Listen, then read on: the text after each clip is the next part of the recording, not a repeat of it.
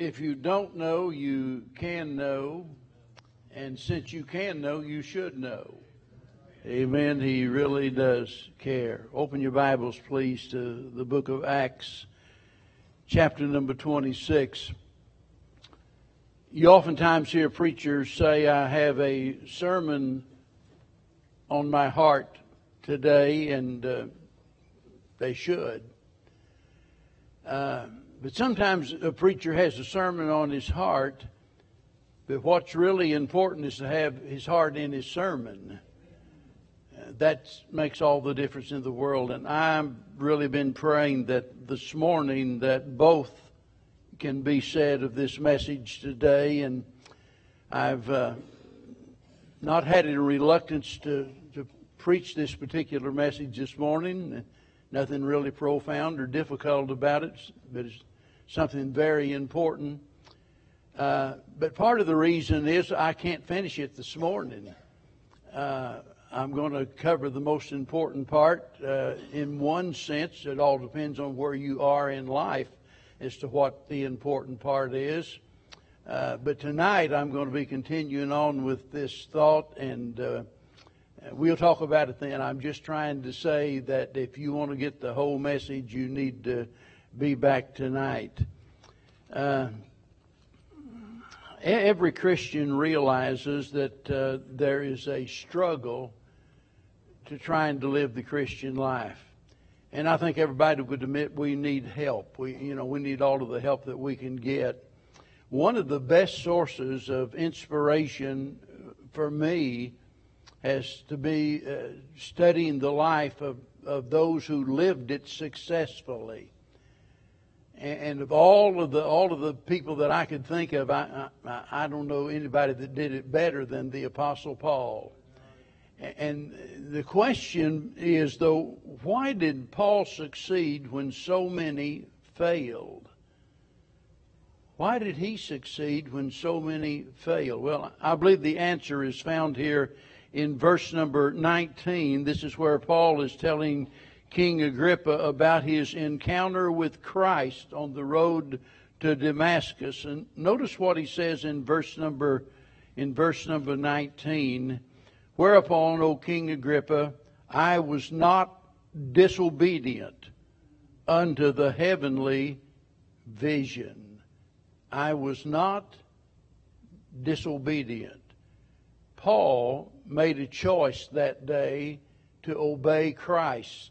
Actually, he made a lifelong commitment. And I realize that you and I will never have the same kind of an experience that Paul had, nor will we ever be called to do exactly the same kind of ministry that he was involved in. But we can all be just as successful as Paul was, if we're willing. Success is obedience to the will of God. That's all it is. A person can be a farmer and be just as successful as being a missionary. A person can be a housewife and be just as successful as, excelling in some area of life. And so it's being obedient to the will of God for our life. So everything then ultimately depends upon our willingness. And today we're going to speak about the way to willingness. And let me show you how important this is. You don't need to turn there unless you want to. Isaiah chapter 1, verse 19 and verse 20 says, If ye be willing and obedient, ye shall eat the good of the land. But if ye refuse and rebel, ye shall be devoured with the sword, for the mouth of the Lord hath spoken it. So here we see a blessing upon those who are obedient, a curse upon those who are not. And going back to our text here where Paul says, I was not disobedient. When I first got saved, not having been raised in church, I didn't know anything about church. I didn't know anything about the Bible. I didn't know much about the Lord. All I knew was that I was a sinner. Jesus died for my sins. I had trusted Him to be my Savior. That's really about all I knew at that point, and I wanted to I wanted to learn all that I could. And there seems to be, whether it's the field of Christianity or whatever it is, there seems to be no end to all of the books telling us what to do and how to do it. But let me tell you, we need more than that. Most Christians know what they ought to do. They just won't do it. And James says we are to be doers of the word and not hearers only. And yet most people ignore that command. That's not a suggestion, it's a command. Be ye doers of the word. There are those who love to study the Bible, but they don't love to serve. They increase their understanding, but they do not increase their usefulness. They're students, but they never become servants. And I've discovered in reading different books, whether it's how to grow a successful church, whether it's how to grow spiritually, how to do this, how to do that, I discovered in reading a lot of those books that it deals with the intellect and not with the will. And the real question is, what makes a person willing? How do you get someone who doesn't care to start caring? And every pastor will tell you, they exhaust themselves trying to get folks to do things that they don't really want to do. That's what a lot of ministry is, trying to get people to do things they don't want to do. And the frustration of that has caused a lot of pastors to resign. Now, it's easy to find fault with a man like that. How dare you resign just because the people won't respond? Well, it just might be that some of you have done worse than that. You never started. You quit before you ever started. Give the man a little bit of credit anyway. He got discouraged. He dropped out. He shouldn't have. That's right. But a lot of folks from the very get-go never really start putting into practice the things that they're learning. So why is it that some people are willing and others aren't? And I'm going to be blunt, and I'm going to tell you exactly what I believe the problem is in most cases. We've been talking the last few weeks, in fact, about the matter of salvation. The estimates that different well-known preachers have had as to the number of unsaved people that, they believe that are in the church. And of all of the estimates I read, I haven't seen any of them that said that they thought more than 50% of the people were saved. I'm not saying that's true here. I'm just saying it might be. I don't know. But I'm just saying that is a major problem. And the fact of the matter is, a lot of people are not willing because they've never truly been born again. You see, had they been born again, they would have a new nature. And having a new nature, they'd have different desires. Have you ever thought about what it was that caused this drastic change in Saul of Tarsus, who became known as the Apostle Paul? What caused that? What brought that about? If ever there was a faithful servant of God, it was Paul. But it wasn't always that way. On that morning he set out for Damascus. He was a self-righteous, proud, disillusioned Pharisee. Listen to how he describes himself to Titus.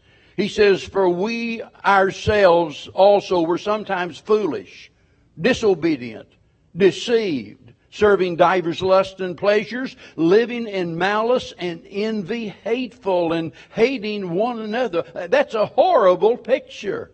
But that's the picture of the man who started on the Damascus road that morning. But suddenly, that all changed. It changed as a result of him meeting Jesus.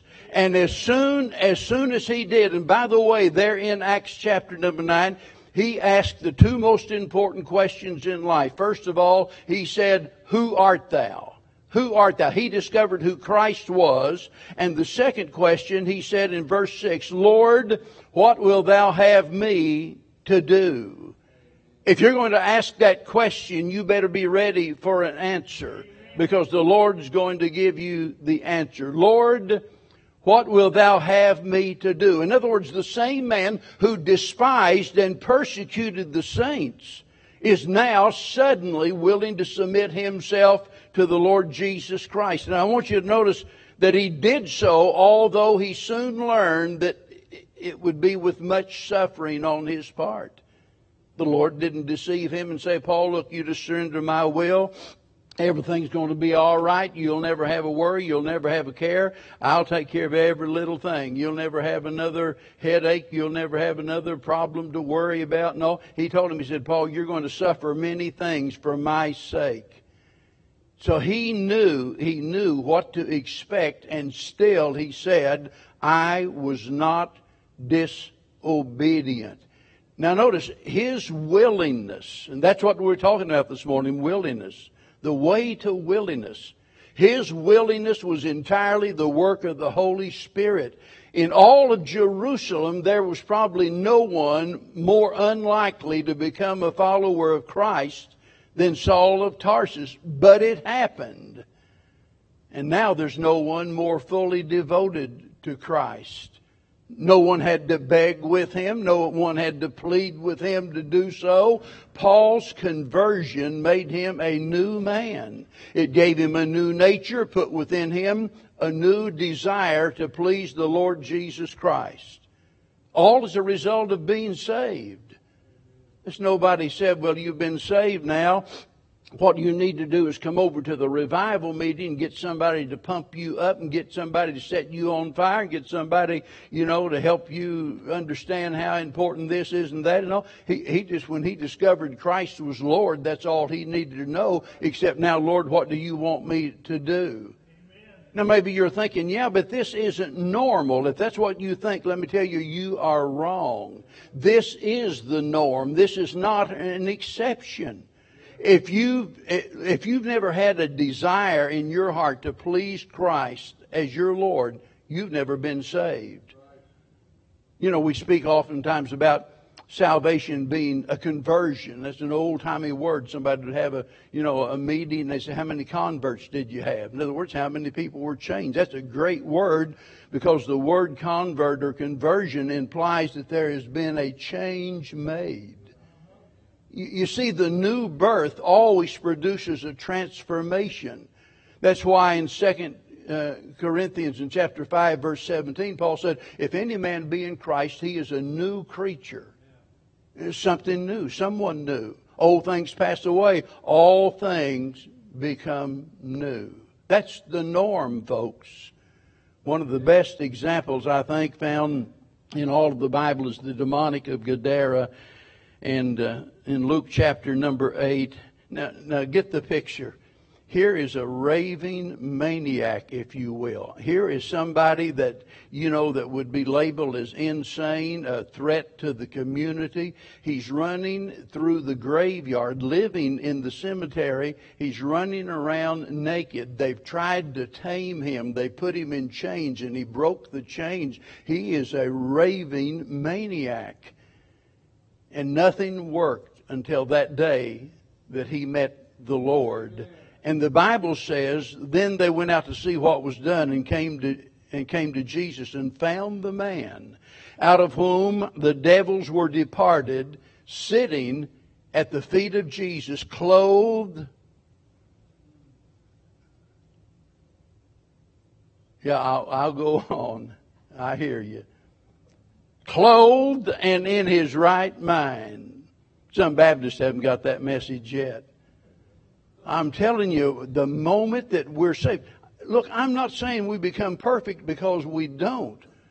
But whenever we trust Christ as our Savior, there is a change that takes place in our heart. And suddenly we have a desire to do what He wants us to do. We don't have exactly the same experience as Paul of the demonic of Gadara, but when we're saved, there's no doubt about it. The fact that salvation changes us. It changes the desires within our heart. And whenever our desires are changed, the ultimate result of that is we're going to change our behavior. We have a new nature. We change our values, we change our thinking, we change our conduct. Let me ask you a question. Because some of you are here and you're still thinking to yourself, well, yeah, preacher, but I still think that, that this is the exception to the rule. I don't think it's this way with everybody. What do you think it means to confess Christ as your Lord? What does that mean? Let me show you how important it is. Turn your Bibles to Romans. Most of you can quote these verses. Romans chapter number 10. But I want to make sure that you get a handle on this. Chapter 10, verse number 9. But if thou shalt confess with thy mouth the Lord Jesus, and shalt believe in thine heart that God raised him from the dead, thou shalt be saved. Now look at verse number 13. For whosoever shall call upon the name of the Lord shall be saved. It's strange that today we hear so much more about Christ as our Savior and almost nothing about Him as our Lord. If you read the morning manna this morning, you'll notice that it had to do with both Christ being both Lord and Christ. He's both. And He can't be one without the other. He is our Lord and He is our Savior. The word Lord simply means master or an owner. It speaks about one who has absolute authority. And notice the emphasis here is upon Him being Lord. And it is all through the New Testament. Far more often do we read about Him as Lord than we do of Him being as Savior. Even the disciples, as they're referring to Him and conversing with Him, the emphasis is always upon Him as their Lord. If we confess what? With our heart, the Lord Jesus Christ. Confess means to say the same thing. It's to agree or to assent. And we put so much emphasis on saying a prayer. Well, saying a prayer doesn't save anybody. Now, it might be that you're praying when you get saved, but the prayer itself's not what saves anyone. Prayer is no more effective for salvation than baptism or church membership or anything else. Prayer can't save you. Confess means that we agree with, we assent to. What's the opposite? The opposite is to deny. If we confess Christ as our Lord and as our Savior, it means that we are agreeing with who He claims to be and who He proved to be, that He is Lord. You see, He didn't leave us any room for doubt, especially whenever you go through the Gospel of John and you read about all of those miracles, one after another. There are miracles with a message, and the Lord said that He did all of those things. Why? He says that you might believe. That we might come into agreement, as it were, as to Him being Lord, the Lord of all. And the opposite is to deny Him. And 1 John 2:23 says, no one can deny Him and be born again. Nobody is saved that would deny the Lord Jesus Christ. To confess Him as Lord. To be saved, we have to acknowledge that He is Lord. That's not just giving your verbal consent. It's not just acknowledging historical facts. It's you yielding, as it were, to His lordship, admitting that He is indeed Lord of law. He is the Lord of your life. And let me tell you, there is no assurance of salvation if we have no desire to please Christ, no desire to obey Christ. That's exactly where most people are at. That's why Jesus said in Luke 6 and verse number 46, why call ye me Lord, Lord, and do not the things that I say? That's pretty blunt. Amen. Why do you call me Lord, Lord, and then do not the things that I say? Now, we're not saved by doing. We're not saved by obedience. We're not saved by working. But that is the evidence of the fact that we've been saved. That's what James deals with, that issue. He said, you show me your faith without any works, I'll show you my faith by my works. You see, there will be some evidence of it. We're saved by grace through faith. It's it's not of works lest any man should boast. But saving faith is always accompanied by a change of desire. Why? Because we have a new nature. And with a new nature, that implies a new desire in our heart. We don't always obey God as we should, do we? None of us. There's not one person here this morning who could say, well, ever since the day that I've been saved, I've done exactly what God wanted me to do every single time. No, you haven't. We've all acted out of character. We've all failed to do what God wanted us to do occasionally. So none of us can live in perfect obedience to Christ, because throughout all of our life we struggle with our will. This is such a complex matter, and I say that because later on tonight we'll look at Romans chapter number 7, and here's the great apostle Paul saying, "For to will is present with me, but how to do it, I find not." In other words, there's this struggle going on in his life. What makes us willing? The number one thing on the list is salvation. Salvation.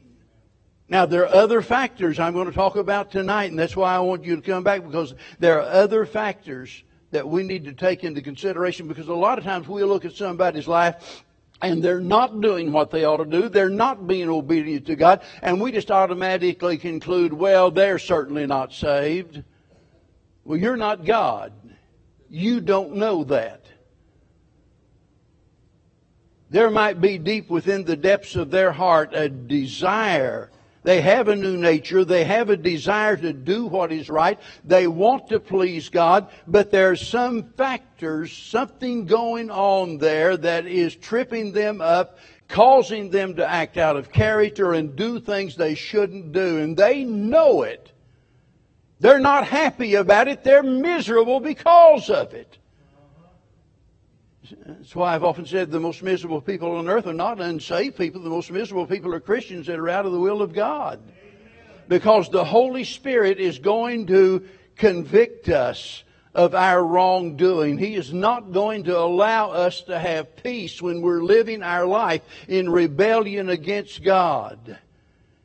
So let's not just assume that because somebody's not doing what they should, that they're couldn't possibly be saved, because you don't know that. But neither should we ever think that we can be saved without having that desire to please the Lord Jesus Christ. From the moment I trusted Christ as my Savior, from that very moment on, the one thing I wanted to do was to please Christ. I've not always done that. I've failed Him in numerous ways. I'm not proud of that. I'm ashamed of that. I don't want to fail Him, but I have failed Him.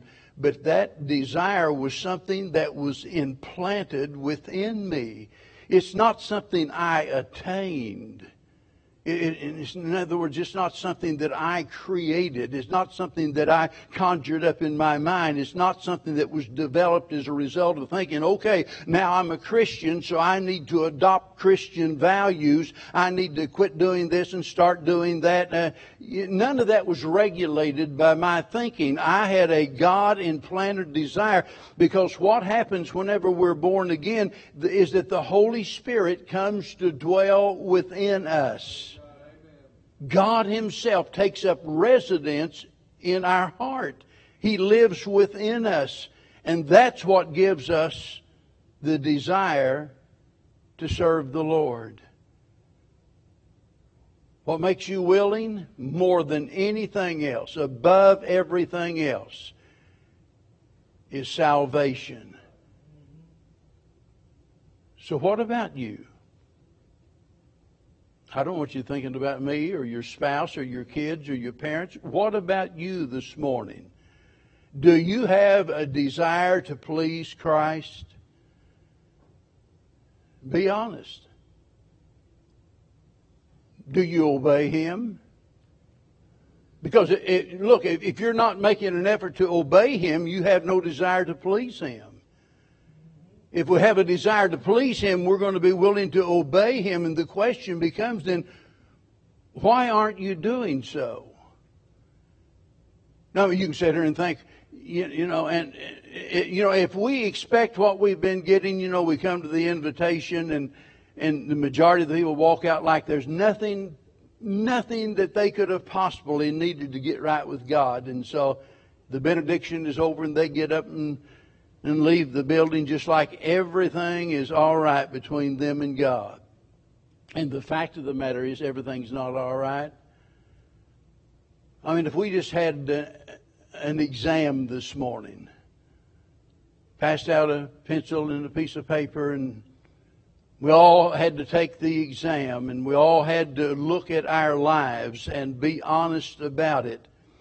The things that we are failing to do, the sins that we harbor in our heart,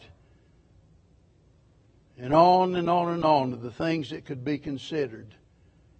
You and I both know that a lot of folks would say, wow, I flunked that test. I didn't even get a D. I failed it altogether.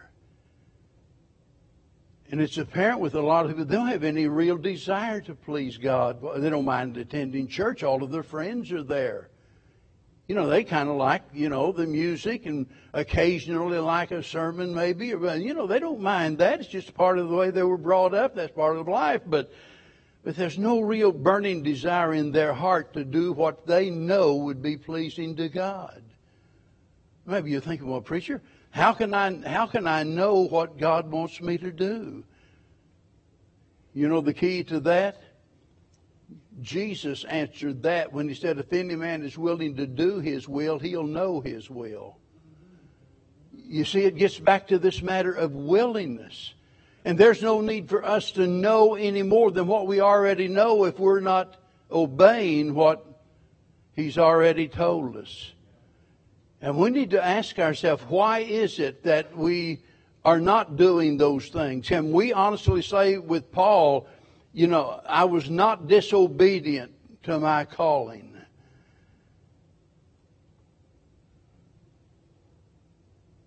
Believe it or not, I know God's will for your life. At least for some of you. I don't know everything about God's will for your life. But I know what God's will is for your life if you're here and you're unsaved. The Bible says that He's not willing that any should perish, but that all should come to repentance. There's no doubt about it. God wants you to be saved. He wants you to be saved right now, here today. Now is the time of salvation. That's what God wants. And when you walk out that door unsaved, you're walking out that door in rebellion against God, because the Bible says He commandeth all men everywhere to repent. We always think of salvation in terms of an invitation, and it's pictured that way, and that's a glorious thing, but it's also a command that has been issued by the highest authority in the universe, God commanding all men everywhere to repent. You say, well, preacher, I'm not a Christian, but I'm not as bad as I could be. No, but you're as bad off as you could be. You'll go to the same devil's hell as Hitler and every other Christ rejecter that has ever lived unless you're born again.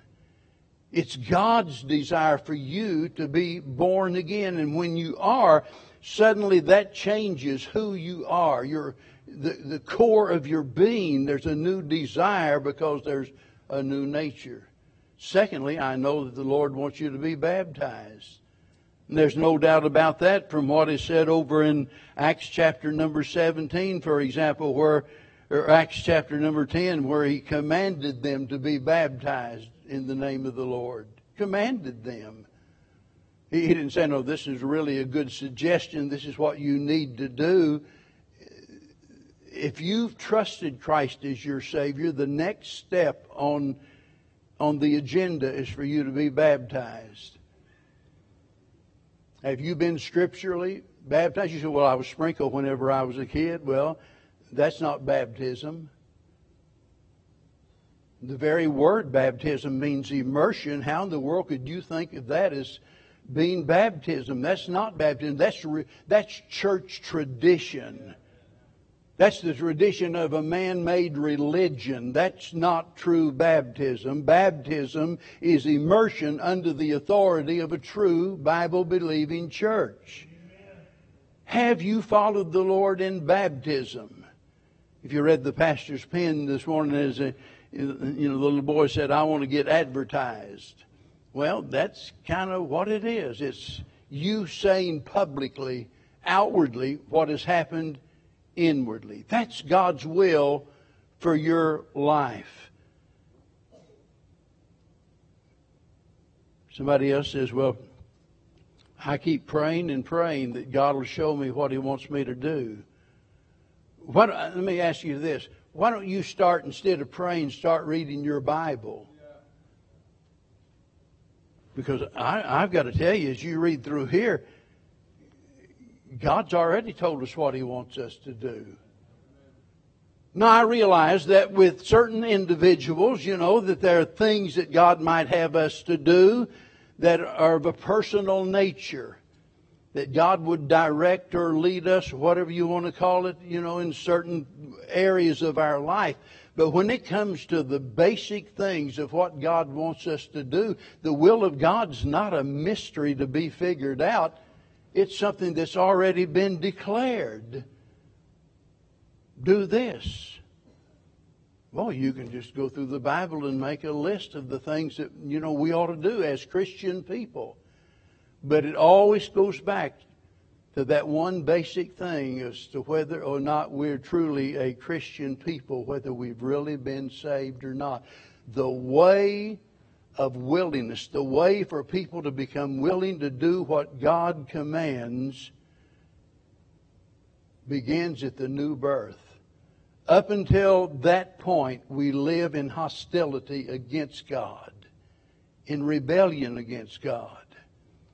But the moment that we put our trust in Him, He begins to do a work in us. So many times we keep thinking about what we do for the Lord. It's not so much what we do as it is what He does through us. Amen. He's the change agent. We're not. You say, "Well, when I become a Christian, I quit this and I started doing that." Well, yeah, you did in a sense, but it was God working in you. I never forget when I was saved, I made one of the greatest discoveries of my life. I read Philippians chapter 2, verse 13, where it says, "For it is God that worketh in you both to will and to do of His good pleasure." Now, that had never happened to me before I got saved. I didn't know anything about that. Remember John 8:44, Jesus speaking about those that are unsaved. He says, "Ye are of the father, ye are of your father the devil, and the deeds of your father ye will do." That's why it's just natural for a lost person to sin. But now that we've been saved, notice He says it's God that works in you both to will. That is, He puts within you that desire. When did He do that? He did that the very moment that we trusted Christ as our Savior. Amen. He put within us a desire, a will. But notice, He's working in us. Aren't you glad of that? It's not like He's working way out yonder somewhere, but He's working in us. Both to will, notice, and to do. In other words, He enables us to do what He requires us to do. It's like, preachers often say that, the will of God will never lead you where the grace of God can't keep you. And that's certainly true. When God issues a command, God gives us the ability to do what He's required from us. Amen. He's working in us both to will and to do. Are you willing to do whatever God wants you to do? Are you willing to do that? If you're saved, there will be a willingness there. a willingness that's not always realized or not always carried out, but that can be corrected. But listen, if you're here and you've never been saved, there's nothing in the world that's going to correct your unwillingness, your stubbornness, your rejection of the Lord. Nothing's going to change that until you've been saved. You can listen to every preacher in the country, and it's not going to change anything about you for the good until you've trusted Christ as your Savior. If you haven't, will you this morning? You see, God certainly doesn't force upon any of us salvation. He doesn't force you into a relationship. God gave you a will, and it's your choice. There are forces that will work against you, we'll talk about tonight, but listen, He's for you. And amen. And if the Spirit of God is tugging at your heartstrings, you need to settle that this morning and say, you know, I don't know all about it. I'm confused about a lot of things, but I believe with all of my heart. I know I'm a sinner. I believe Jesus is my Savior. And the best I know how, I'm putting my trust in Him this morning, right here and right now. Would you do that while we stand? And we're going to sing a verse of invitation. We encourage you to come this morning and say, Preacher, I want to do what I know God wants in my life. And that starts with us being born again. Father, we thank you this morning for loving us even while we were yet sinners. We thank you, Heavenly Father, for being not only able but willing to save us, willing to deliver us from the horrible pit of our sins, willing to give us a new life, willing to not only take us to heaven, but to even begin to change us before we get there. And I pray this morning for that man, woman, or boy, girl, someone that's here today that's never really been saved. And for all of their life, they've lived with a reluctance to do what the Bible commands.